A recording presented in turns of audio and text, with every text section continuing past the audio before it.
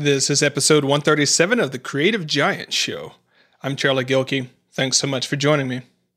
A lot of people have a love-hate relationship with systems. On the one hand, systems can help clear up a lot of mind chatter and resolve frustrations, and on the other hand, they're just not that fun, and creative people tell themselves that they don't think or get systems. Marina Darlow joins me on today's Jam to discuss the relationship between systems, creativity, and emotion, and some of the real reasons people avoid building better systems. Ready?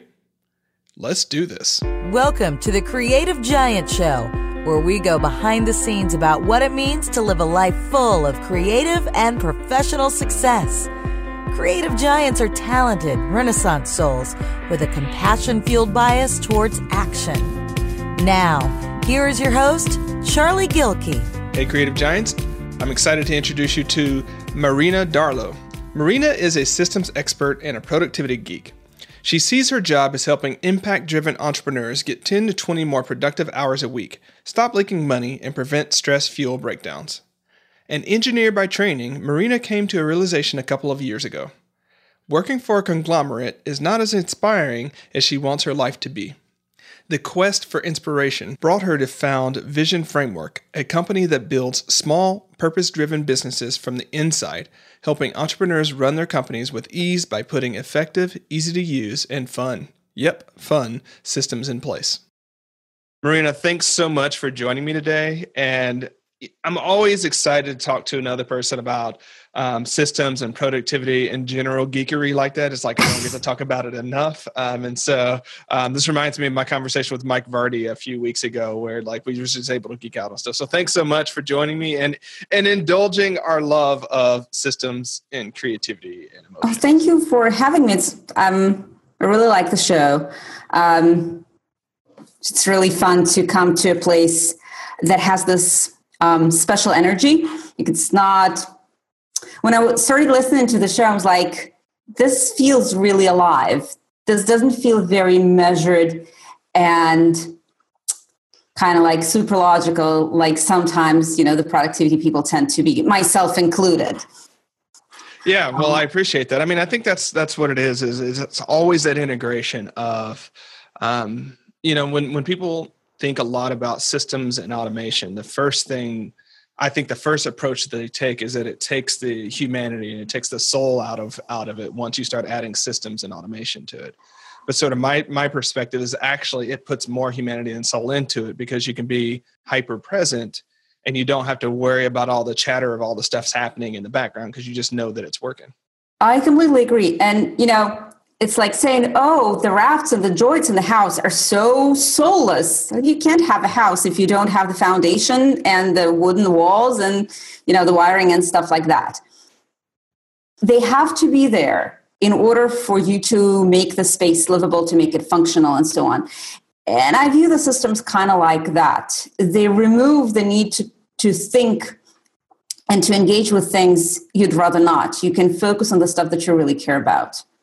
Yeah, it reminds me, I'm going to butcher it because I hadn't really thought about it until just now, but it reminds me of sort of a line from the Tao Te Ching that I'm going to paraphrase, but it's the structure of the cup gives it form, but the space inside the cup gives it purpose, right? And it's like the systems and sort of things like that give us the structure, give us the form of how we might show up, but it enables all this magic to happen in between the systems. Absolutely. Right? And I think that's what we have to think about. So we kind of jumped headlong into it. You're a systems geek. I'm a systems geek. So many people that we talk to may not be systems geek, right? System geeks.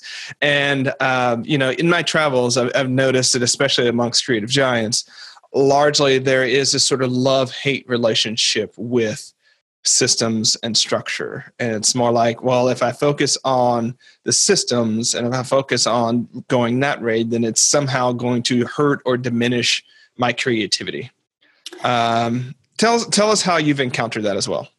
So first of all, I have definitely encountered that because, in fact, I was more or less dragged by an ear to open the business because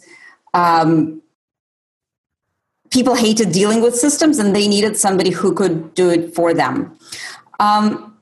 And I think it's a combination of a few things. Creative people very often carry this baggage of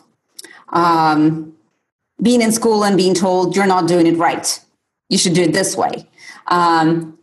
Or you're lazy and you're not using up your entire potential because, God forbid, they do it not the way the teacher intended them. And also just the sheer way of thinking. Very often for creative people, at least in my experience, it's not linear. It's not you first do this and then you do that and then you do that other thing. It's more like I see this amazing mosaic of things and my mind goes like all over the place and it allows me to see the entire picture. But when I need to do a string of tasks that will bring me from conception of an idea to, let's say, a finished drawing or a finished, in our case, a finished, online class, that's much harder because it's hard to see the in-between. And the system, in a sense, it's the roadmap for the in-between.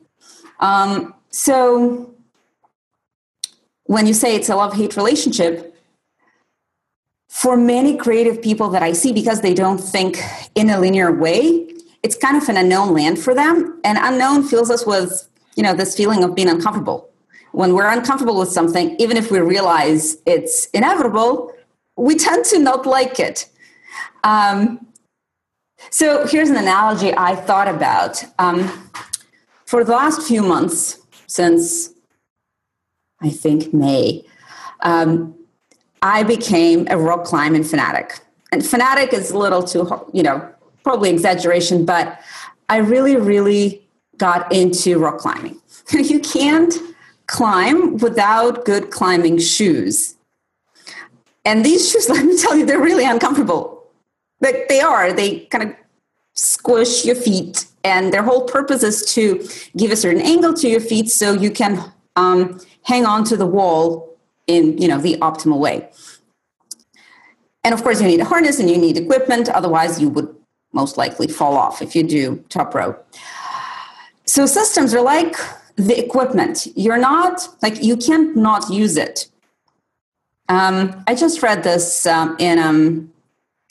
article from Hootsuite, who was in a Fast Company, that when you have a business big enough, it cannot be sustainable without some kind of a playbook. So you can look at systems as either the equipment that you use or as a playbook that you go by.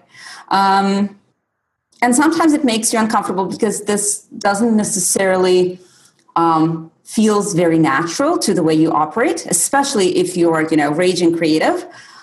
But it has to be there because otherwise your creativity is not sustainable. Yeah, I'm going to slide in here that a lot of times when systems geeks talk about systems, we conflate two different things, and it can make it really hard for people. I think one is we conflate processes. Mm-hmm. Sort of the conceptual ways in which things get done and having a model for that. And we conflate the tools and apps and things like that run those processes, right? Oh, yeah. I typically will discriminate when we're really getting to be distinct between processes and systems, right? Mm-hmm. With systems being the tools and everything like that. But I'm just going to slide that in that, if you're a listener and you get stuck sometimes with like, well, Are they talking about the processes or sort of the way that things happen? Or are they talking about the tools that people use to get stuff done? Well, we can be slippery, but I think it's actually both.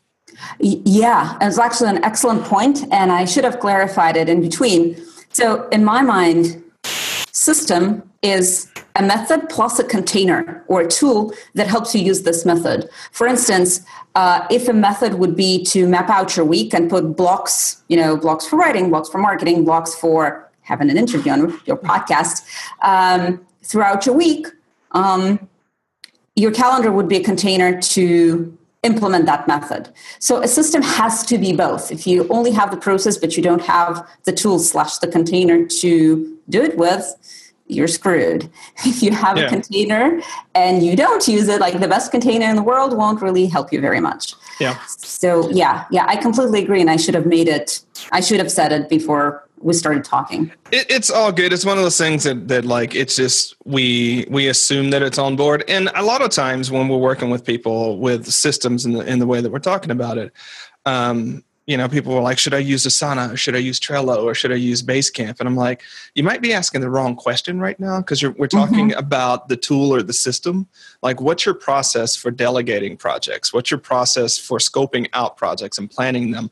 Let's talk about that first, because if you don't have that, then the tool, the system is really a secondary consideration. We're going to go back and around in circles and just be looking at features without addressing whether this particular system addresses and actually can run the process for you. So, I mean, we're saying similar things, but I just want people to be thinking, like, if you're ever in that place to where, for instance, you're not getting stuff done, right? There are two different questions that you can ask. Is like, is this the right tool for the job? I.e., is this the right system for the job? Or do I actually have a clear view in my mind about how this process is supposed to work? They're a useful jumping off place. But if you're looking at features when you're not sure about how to get something done, features of a tool or system when you're not sure how to get something done, you're looking in the wrong place. The listeners probably don't see me nodding. It's like every half sentence. And I absolutely agree. And I want to add something to it because I see it in my practice. Every tool that you start using, whatever features there are, will have a learning curve. And it would be much easier to put up with this learning curve if you nail down your process and you're pretty confident what it is that you want to do and how you know your brain operates. Because I'm a big fan of all kinds of Gantt chart tools. My favorite is currently probably Smartsheets. We're not going to go into the features, but let's say that's what I use. And even that, like almost every tool you start using will throw you into this love-hate relationships in the first couple weeks. Don't abandon it, right? That's one point. Because if you mapped out your process correctly and you chose the tool and it's all good, even then you will have, a period of time where you're like, oh, shoot, what just happened? Why can't I add this task in? Or, I clicked twice instead of clicking once. Wait, what's happening here? Why am I seeing this screen? In that case, don't throw the tool away.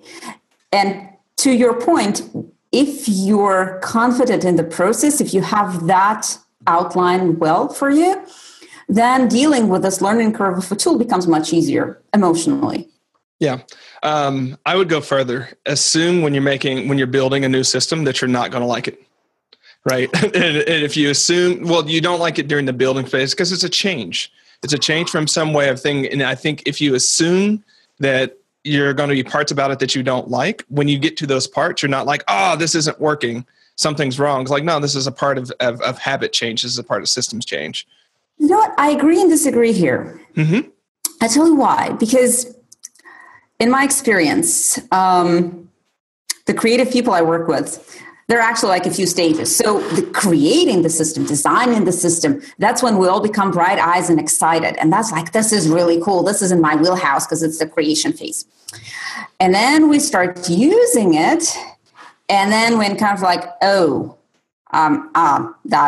that doesn't feel very good, very comfortable. So I agree. There's this like, we're changing habits, and change is hard by the very definition of it.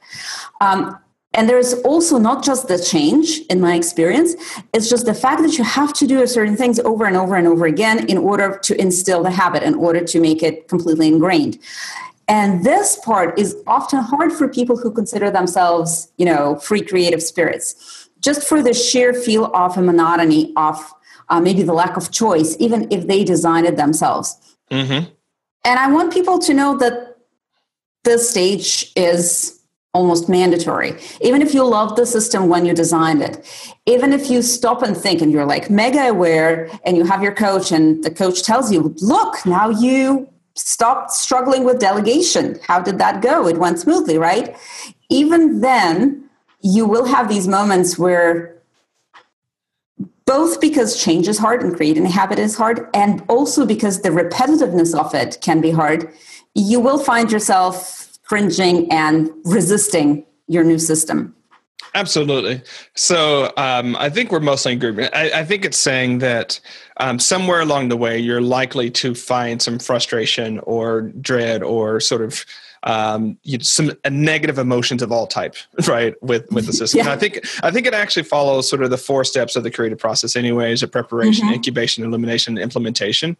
About the time you get to the implementation, like that's where people get really, a lot of people can get really frustrated because it's like, you're absolutely right. It's like, I mapped it out on the board, I saw all the ways I can do it. And it's like, oh, now I actually have to put it in the tool and build it. Not so much, right? That's not fun anymore, right? Right. And so typically when I'm working with teams, what I'll tell them is like, okay, so here's how we're going to break this down, right? So sort of the founders and the small business owners, you're going to be the designers of it, right? You're going to be the creative problem solvers. You're going to turn it over to somebody else, or you're going to switch hats to go into sort of the building stage. And then if you want to hire assistants and teammates, they're following the systems that you built. But you don't expect people who are following the systems to be good systems builder or systems designers. And sometimes great systems designers are terrible systems builders. And a lot of times systems designers are terrible systems followers, right? And so you just have to split up the design, the build, and the following so that across your business, there are different people, or at least different hats, and how to approach that space. The other thing that we have to use this constantly in my team, because we are so system and process driven, is the NPS, which is no perfect solution or no perfect system. Right? We'll use that as interchangeably, because you know the deal. Like you're going through there and you build out the process and you got the workflow, and then you use a tool or something, and then it's like the tool doesn't do this one thing that you want it to do, right? In my earlier stages of systems geekery, I would be like, oh, we got to go find some other tool. We got to spend the next 20 hours searching for the tool that does that one thing. But then if you do that and you follow that, you'll notice that when you choose that new tool, it doesn't do some other thing that you wanted it to do. Right. And also, so people come to me and they say, oh, so I want to integrate everything. Do you have a tool that integrates? I'm like, well, maybe, but it's usually not very cost effective. Like you're probably better off, encompassing a big chunk of what you do and building upon it some like piecemeal things. Before we were talking about systems and things like that, you mentioned that you had stumbled across a new process with a client who could not schedule his week and could not get any traction. You tried a lot of different things. And when you finally figured out that when he wrote the story of his week, he was actually able to make some headway. And I thought that was really interesting. And I wanted to bring that for the listeners, sort of discovery. So tell us a little bit more about that. So I worked with a wonderful guy who is a filmmaker.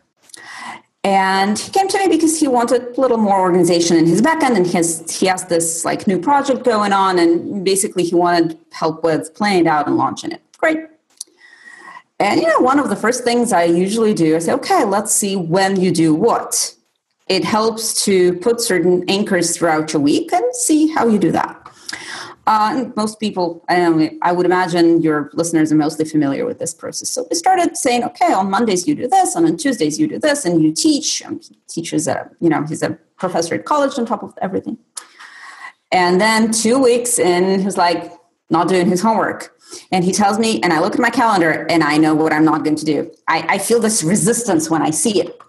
So we started thinking about some new way of having him plan. And I'm thinking about, okay, you're a filmmaker.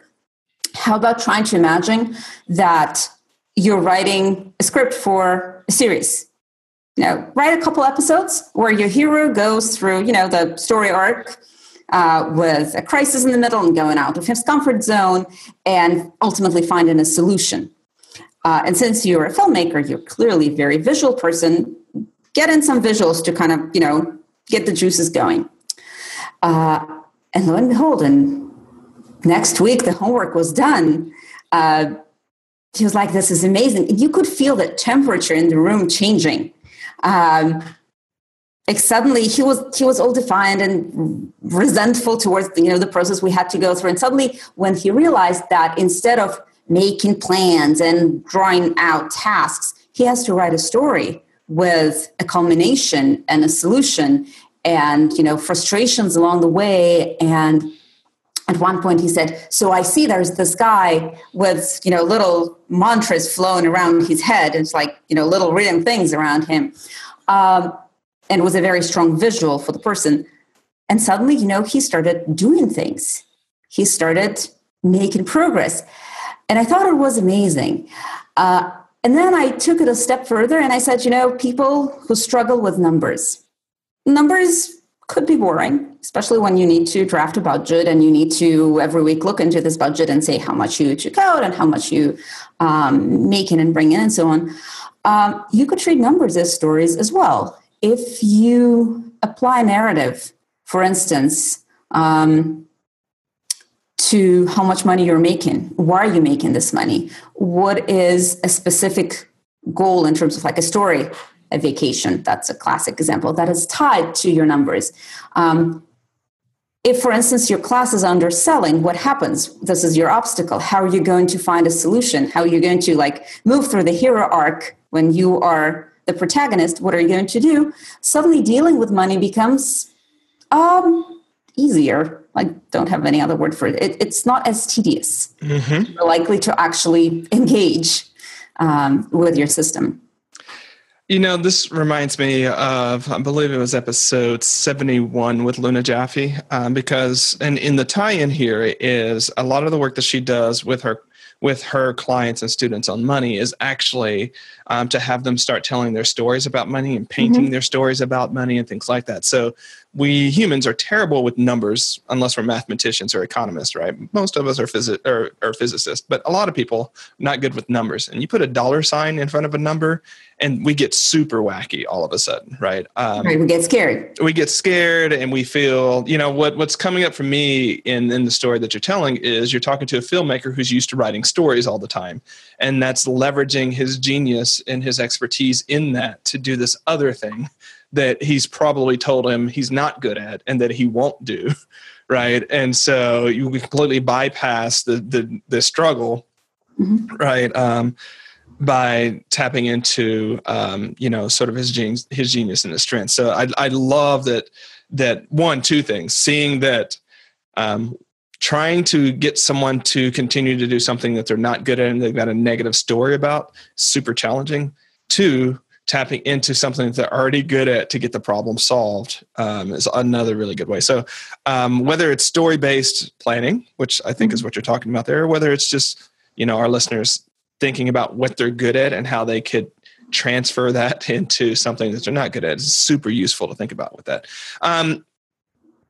Have you extended that process with other clients, and what's happened when you've tried that with other people? I have. And most of the reactions that I get is first surprise. And then people jump on board because, frankly, inventing a story or just creating a narrative, at least on the face of it, sounds more fun than putting tasks on a Gantt. They have different perceptions, right? The two, you're a writer, you are a creator, versus you are a boring technical person. And people prefer the role of the creator, never mind the whole you're writing your own stories feels kind of empowering. And it's just more fun. This is also, I believe that systems have to be either very engaging or completely imperceptible because they're not in between. And these two extremes, quote unquote, is where the best systems live, the most usable systems live. So when you create a story, you create a system that is very engaging. And the more engaging the system is, the more likely you are to use and benefit from it. So yeah, definitely. It's also more fun for me because when people you work with enjoy what they do, it's kind of a positive experience all around. Yeah, it can be challenging to constantly be pulling people kicking and screaming through things. Do you do that? Sometimes. Well, especially when it's around when we're on strategy execution, especially when it comes time to shipping something or launching something, there are a gazillion reasons why like today is not the day that we need to do something, right? And we need to work on a little bit more. Maybe we need to add this, or maybe you forgot about this one thing. And at a certain point, it's like, nope, we're going over this finish line. Yeah, I remember you did an episode where you spoke about research as a way of an excuse to actually not move forward. And I love that because, first of all, I'm guilty of it myself, I admit. And secondly, I see it, and it's so true. Like, you really pinpointed it. Being in this research phase, and it's like, oh, I just need to do this. Oh, I need to perfect it. It's all about, perfectionism. Is essentially, after a certain point, saying, I really don't feel like moving out of my comfort zone. Please, just no. And you have to. And as much as I don't like to do this sometimes, like you have to. Yeah, and the more that something actually matters, and the more that something is really that unique thing that you can do, the bigger the gap between information and execution is, right? Because there's no one else that's going to be able to provide the roadmap just like you did. Like, there's going to be an ever bigger gap the more that you're doing that thing that's uniquely you. But unfortunately, we don't see that a lot of times, and we start trying to stuff it like, oh, if I read another 3 books, or if I go find out another 8 ways that someone's done this, it's going to illuminate that gap. And it really doesn't. It just, it actually, and I think I maybe wrote it, it actually makes it harder because you set up more models I remember that. Of great execution. Then you're like, oh, now I've read all of this stuff. Now I should know better. So now I really can't fail. And it just makes it that much harder to get across the finish line. I absolutely agree. And I would also say that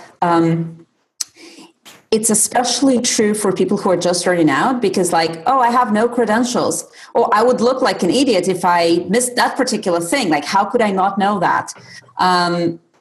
And instead of research helping you in making whatever you ship of a higher quality, it's actually, it boxes you in, and it makes you even more afraid to move forward. So it actually keeps you back.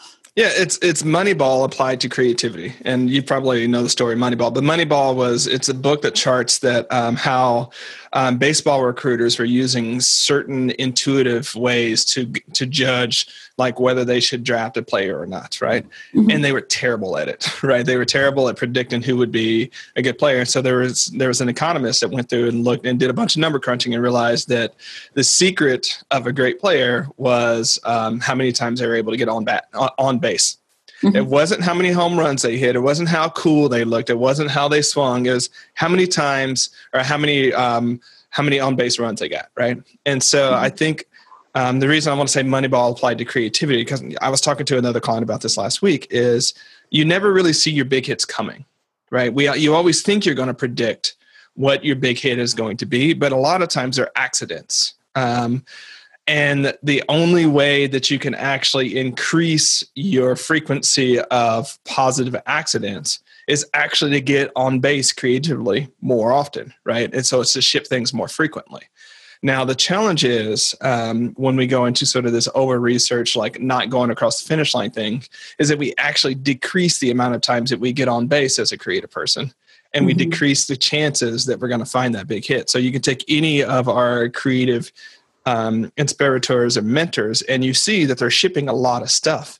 And we remember the highlights. We don't remember the duds. We just forget about it, right? Because there's this brilliant thing that they did last week. So I'm thinking of my sort of inspirator mentor from afar, Seth Godin. Like, he writes something every day, right? And he's always got this little zinger at the end. Now, there have probably been, over the course of the last 365 days, there have probably been maybe, 50 standout posts that he's written, right, out of 365. Mm-hmm.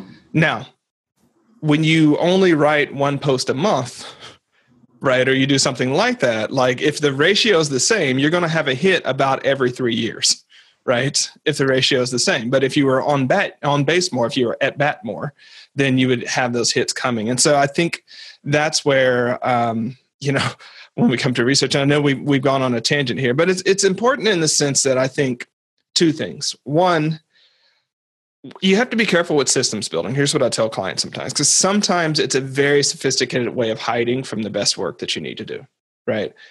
It's a way of you saying like, oh, I'm not quite sure how this is going to work. I'm not quite sure how this thing is going to be released in the world. So I'm going to think of the 72 different ways that this is going to go. And I'm going to build a system for each one of these ways and try to problem solve something that didn't happen, right? That may never happen. And that displaces the fear of showing something and letting it be a creative mess, right? So I think that's one sort of way that it can be hiding. And the other is when you just feel more comfortable being on the back end of your business and not being client facing. So what I wanted to say to your point, I think there could and probably should be a system for pushing the person over that finish line.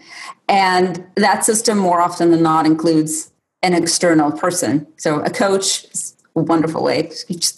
Just somebody to tell you, okay, you reached your point. Now you ship. No, you ship. That's okay. That looks great just as it is. You ship. And remember how we were talking about a good system is a repetitive system, something you can replicate. Mm-hmm. And the more times you do it, the easier it becomes. So from the systems angle, on one hand, I believe a good system can help, to contain that desire to perfect everything and to hide in the back. And the second thought that occurred to me while you were talking, sometimes they talk about when it's time to throw systems outside the window. And I don't know many instances that I find it productive, but some of them are. And in my experience, when you try to dream and create a vision, systems can actually hold you back. That's one thing. And another thing, when there's some big emotional block around something that you want to create, you either throw away your existing systems, because just as you said, it could function as a tool that you're holding on to, and I cannot follow my system, so I'm not doing it. So something is clearly wrong. There are other things. I'm systems geek, so yes, there are other systems. If speaking from experience, if you have an episode of bad depression and that is what's stopping you, there is a pretty well-known system for that, and it's called, a therapist or whatever, in some cases, medication. There is a system, or if you could call it, but it doesn't, that doesn't have to do anything with the systems you currently have in place in order to get things done. So in these instances, you need, I usually advise to people that work with me, if I see it fit, it makes sense to get away from the current structures that you have built. Yeah, I mean, so here's what I'll say on that, because I just reminding me of a couple of years ago when I needed to step in and help transition Live Your Legend after Scott passed, and it was one of those scenarios where everything was so chaotic at the time that. And urgent at the time, is chaotic and urgent, that it wasn't a time necessarily to sit back and think like, what's the perfect system for task management right now, right? Yes. And so in that scenario, because I was running two businesses and there was 7 different communication channels that everybody was on. Some people were sending me stuff on Facebook and other people via email, and some were texting me and some were in all these different channels. I was like, stop. Both teams were getting on Slack yesterday, right now, right? And we're going to consolidate our conversation channels into one system, because we can't have this disparate conversation. I can't maintain 17 different conversation threads across 8 different systems with everything going on, right? Absolutely. And so it was one of those scenarios to where yes, that ended up being, especially for Team PF, we, as a transition out of that transition. And then, we use Slack less and less now. And we've moved more of our conversations over to Asana because it's a better system for that. But in that period of chaos and urgency and a complete lack of clarity, that I think is where, at least for a brief minute time, you need people coming together, figuring it out, and not systems be damned, but let's not focus on the system. Let's focus on the conversation and the communication first, and then build systems around that. Right. Right. What you're talking about is, in my mind, it's kind of a crisis mode. Mm-hmm. And, it's very nice, for instance, like remind me of, we have a perfect plan to launch a product, but on the back end, things are happening. And oops, if you don't raise $30,000 by next Friday, your company is going to cease to exist. So you go off and you raise this $30,000 till Friday, because otherwise nothing makes sense. So that's a very strong point, when you also just leave the systems be and you move into a completely different mode of operation. Yeah, the tricky thing is that you have to be careful about putting a time capsule on that period of chaos plus urgency or crisis time, because otherwise it can become one of those things where you can get lazy and you're just doing things the easy way right now.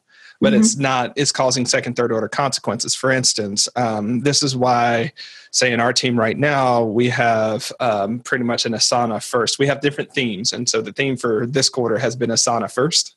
And rather than talking about action items in, say, Slack, we put it in Asana first, right? And we just we try not to use Slack as a place where we're dropping tasks, even me, because that's where things get lost. Because when you do an audit of like, why did we not get that done? Or what happened to this one thing? It's like, oh crap, it was in a thread in Slack and then I forgot about it and I didn't move it over to Asana. And so it's like, well, we should have started the conversation in Asana rather than started it in Slack. So, I mean, you have to be careful to put some sort of time capsule saying when do we know that it's time to slow the pulse down and start thinking about better and smarter ways of doing things versus just doing this? Because otherwise you get into the firefighting trap, where you wake up one day and you're fighting the fire. And then by the time you get to the end of the day, there's a new fire that started and that's what you're going to be doing tomorrow. And you're just in that loop over and over again. Yes. Oh, it's kind of probably boring because I keep agreeing with you. We don't have any tension. We don't argue about things. Well, I am going to pull up something though, because you mentioned earlier that systems should be engaging or they should be imperceptible. What I wanted to pull out from that one though, at the same time, is whether they're engaging or imperceptible. Systems still need maintenance. I think that's another trick that people fall into. It's like I build it once and then I never have to build it again. I never have to look at it again, right? As opposed to, well, maybe, you need to look at your key systems every quarter and say, is this still the way that we're doing? Or, I changed this one tool, the system no longer works, or something like that. So just, it should be, I guess, imperceptible, engaging, or under review or something like that. But just keeping in mind that you do have to sort of curate and cultivate your systems through time. Yes. A good system in a way, because how we agreed earlier that a system is a process plus a container. And in my mind, the review of kind of the system itself has to be built into a process that you're using. For instance, if you have feedback loops with your team and you use Asana, just like we said, it probably pays to, I would imagine that you have once every quarter said, hey, are we communicating well using Asana? Are there any, things that we need to troubleshoot or should we transition somewhere else? So I agree. And in the same breath, I'm going to say it's essentially a part of a good system to kind of self-assess every once in a while. Absolutely. Self-assess, it's like websites. Systems are like websites, which are like gardens, right? In that you're always sort of pruning out the bad ones. And you're always sort of replanting something because it's a changing organic thing. As your business changes, your systems are going to change too, right? And as you get more sophisticated, as you hire people, as you eliminate some processes, as this is a side one, but it's important. As you get more competent at a given system, you typically, especially if it's going to be something that you're not going to hire out, it actually requires less steps because for you to articulate fewer steps because you become more innately able to do it, right? And so I think when people are first starting with systems, it's like you see something that's got 72 different steps to it, and they're like, oh, that's super overwhelming. But once you've done it enough, it's really about 7 conceptual chunks that people know how to work through, right? But at the beginning, they don't have this skill competency to be able to just intuitively go from one thing to the other. Exactly. Like in the beginning, it's a set of 7 clicks, and 3 months later, it's just, okay, I'll just add this into a system. Yeah, absolutely. Yeah. It's an ingrained process, right? Yeah. Now, the trick is that, I've written about Founders Mojo as well, is that you get so many ingrained processes that you forget that when it comes time to train somebody else, that you've got to unpack that ingrained process back into the 72 different steps that someone else is going to need to do. And that's a frustration because it's like, well, I already know how to do it. So why do I need to unpack it and train somebody else on how to do all these 72 different steps? It's going to take longer.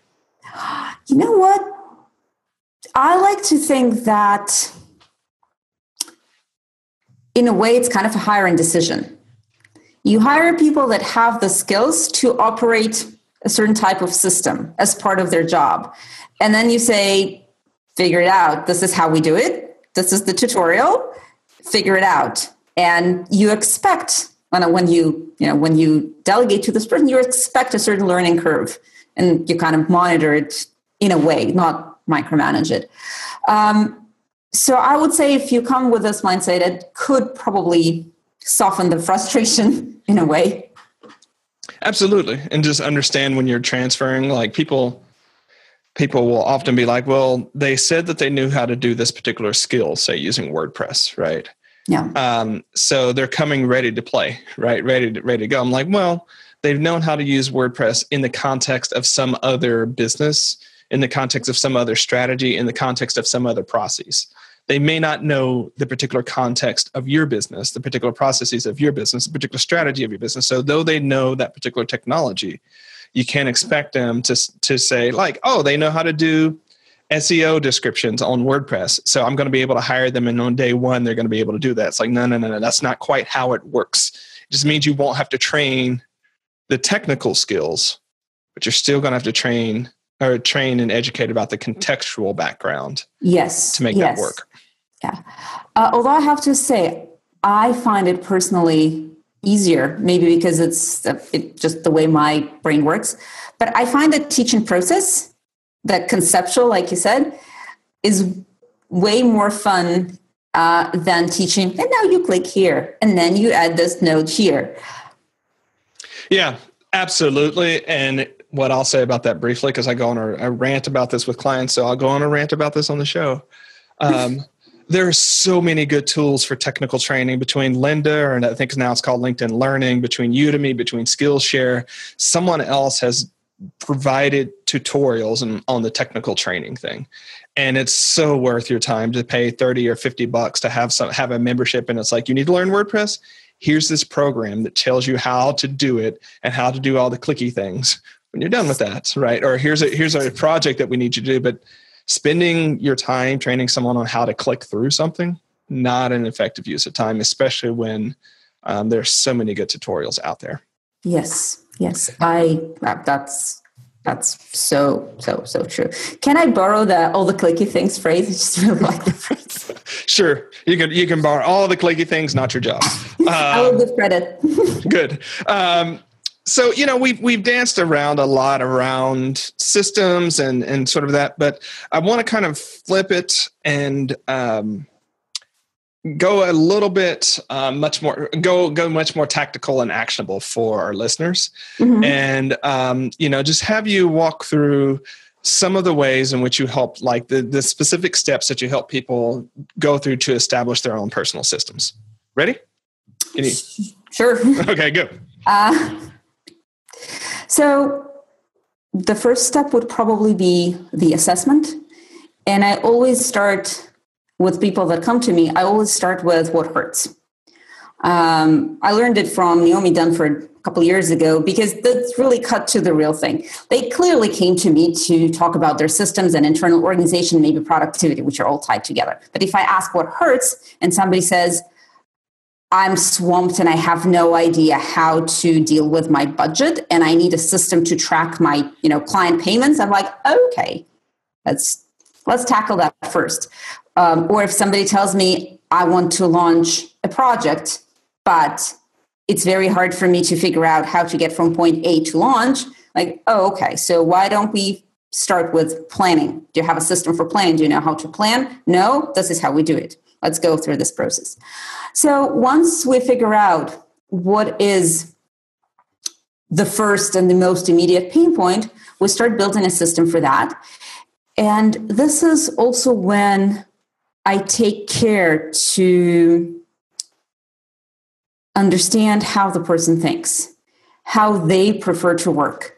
For instance, that example that we talked about with using a story, that's probably, a very good illustration of you don't want to look at your calendar. That makes you cringe. Why don't we use a different skill, something that you're already good at, something that you already enjoy? Or you're a great communicator. Why don't you go out and talk to, identify groups you want to talk to and talk about your product? And this would be the way, this would be the basis for launching your new amazing thing. And it also are you a visual person? Maybe we should deal with your finances to make them, to use a system that uses colors and graphs and shapes rather than staring at the wall of numbers. And if you like telling stories, why don't you write narratives? So out of these things, the pain points of the way the person thinks and the way the business needs, kind of line up, we devise a custom process and we then follow through. And then we meet, we create some sort of an accountability structure that you as a coach are more than familiar with. So there's constant feedback and back and forth and understanding if we're going the right way and we're measuring results, because ultimately there are goals that people come to me with, and there are points in our engagement where we say, okay, did we do this? No, why? What happened? For instance, I had a client who went through a painful divorce throughout her work with me. Clearly, we didn't launch where she initially planned to. Why? Because things happened. And basically, I guess that's probably enough details for the show. No? Okay, yeah. So what I want to pull out here is, a lot of people, when they get past all the clicky things, are also like, where do I start with systems building, right? So I'm gonna mirror back and say, start with where the pain is the most. Right? Start with what hurts most. And You can make a what hurts list, right? Of things that hurt, sort them by the way they hurt worse, and start at the top and work down. And I know that sounds super simple, and it is super simple, but it's like, we're just working through that. And if you solve one of those things a month, right, then on your what hurts list, after 6 months, you've made a pretty big dent in the things that you need to work on. Absolutely. And you know what? I want to add up on that. There are many ways to determine what really hurts, because sometimes I see people that are so overwhelmed because they need to take care of this and of that, and that really bugs them. And how do you determine that? One way, can I do a shameless plug-in? There's a free class. Shameless plug, yeah. If you go to my website, there will be a pop-up that says, sign up for my free class to figure out what system to tackle first. And that guides you through a series of questions that is very emotion-based. So one pretty effective way to gauge where you should start is to see how you feel about a certain things. Like, how painful is it for you, for instance, to think about money? And if you go a little deeper, what's painful about money? Is that the fact that you never send out invoices on time? Or is it the fact that you can never seem to make enough? So these two could be tackled with very different systems, invoices versus creating budget versus maybe tackling your pricing model. And this is how you do it. Not just sometimes but sometimes you don't.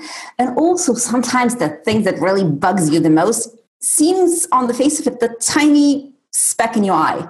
Get rid of it. Tackle that first, because either it's a thread that you pull and you discover something much bigger and more sinister, or it's something that is really a small thing, but it hogs all your attention. And once you address it, you can suddenly be more open to the real things. Yeah. Keep an eye out when you're walking through this process. You mentioned invoicing, and a challenge that people don't often see is the reason they delay on sending the invoices is because they're insecure about the value of their work. Yes, it has amen to that. It has nothing to do with the system or the process. They just don't want. They feel uncomfortable and they're afraid that if they send the invoice, the client's going to say, "Oh, this totally wasn't worth it. What's going on? You're not worth it. You should go somewhere and eat worms." Right. So understand that a lot of times the struggle with systems is actually not about the system. Yeah, right? It's about some other thing, and systems. And so there becomes this place of resistance to where if you build the system, you're going to have to subject yourself, say in this case, to the possibility of rejection or price questioning more frequently. And so you don't want to do that. So you pile up those invoices and don't get paid. And then, you generate the other story about you don't know how to run a business because you're not making any money. Well, that's may not be the case. It's really coming down to that insecurity about your value to the client, right? So just be aware of that as you're building systems, that when you confront that emotional wall, it's not that you've done something wrong, it's that you've done something very, very right. And that's where the work is. Yes. Amen to that. Absolutely. I could not agree more. This is when I said that sometimes, it's a little thread and you pull by it and you discover a much bigger and deeper issue. This is a classic example of what I meant. That yes, that was so on point. Thanks. So as the guest for today's jam, you get to leave our listeners with a challenge or an invitation, right? Depending upon which way most resonates with the way that you issue such things. So for listeners of today's episode, what would you invite them to do or challenge them to do within, say, the next week? Well, I would invite them to sit for, let's say, 10 minutes, maybe even 5 minutes, put a timer, and reflect one system really bugs them the most in their current state. Think about it. It doesn't have to be something big. I was once hired to do a system overhaul because the owner didn't have his upstairs printer hooked up correctly. That was the thing that really, really bugged him. And he decided that this is why he needs to hire a systems person to do all his planning and finances and delegation processes and so on. Like we spend literally probably over 50 hours working there. It was major. But what triggered him was the printer that wasn't hooked on the second floor. So it could be something small, but I want to invite listeners to literally set a timer and think with no distractions what it is that really bugs you now on the systems front. And I want you to think about it from the emotional perspective. What makes you feel either guilt, resentment, or avoidance? That these emotions are usually a good indicator of what is not quite going right in that front. All righty. So, Marina, thanks so much for joining me today. It's been fun jamming about systems. I have a feeling this might be the first of many conversations, and I'm looking forward to that. Love to. Thank you for having me. It was fun. Thanks. Okay, Creative Giants. So you heard it from Marina. When in the next week will you sit down for 10 minutes and think about your systems and think about what bugs you the most? Which system triggers either guilt, resentment, or avoidance? And what small steps can you do within the next week to start building that system and addressing that system so that you feel at the end of the day less guilt, less resistance, and less avoidance? Until next time, stand tall. If you're digging the Creative Giant Show, I'd really appreciate it if you'd leave a rating or review on iTunes. If you're not familiar with how to do this, there's a walkthrough available on the podcast page on productiveflourishing.com. Thanks. Thanks for listening to the Creative Giant Show. To find more tools and inspiration for creative giants, head on over to productiveflourishing.com. Stand tall, creative giant.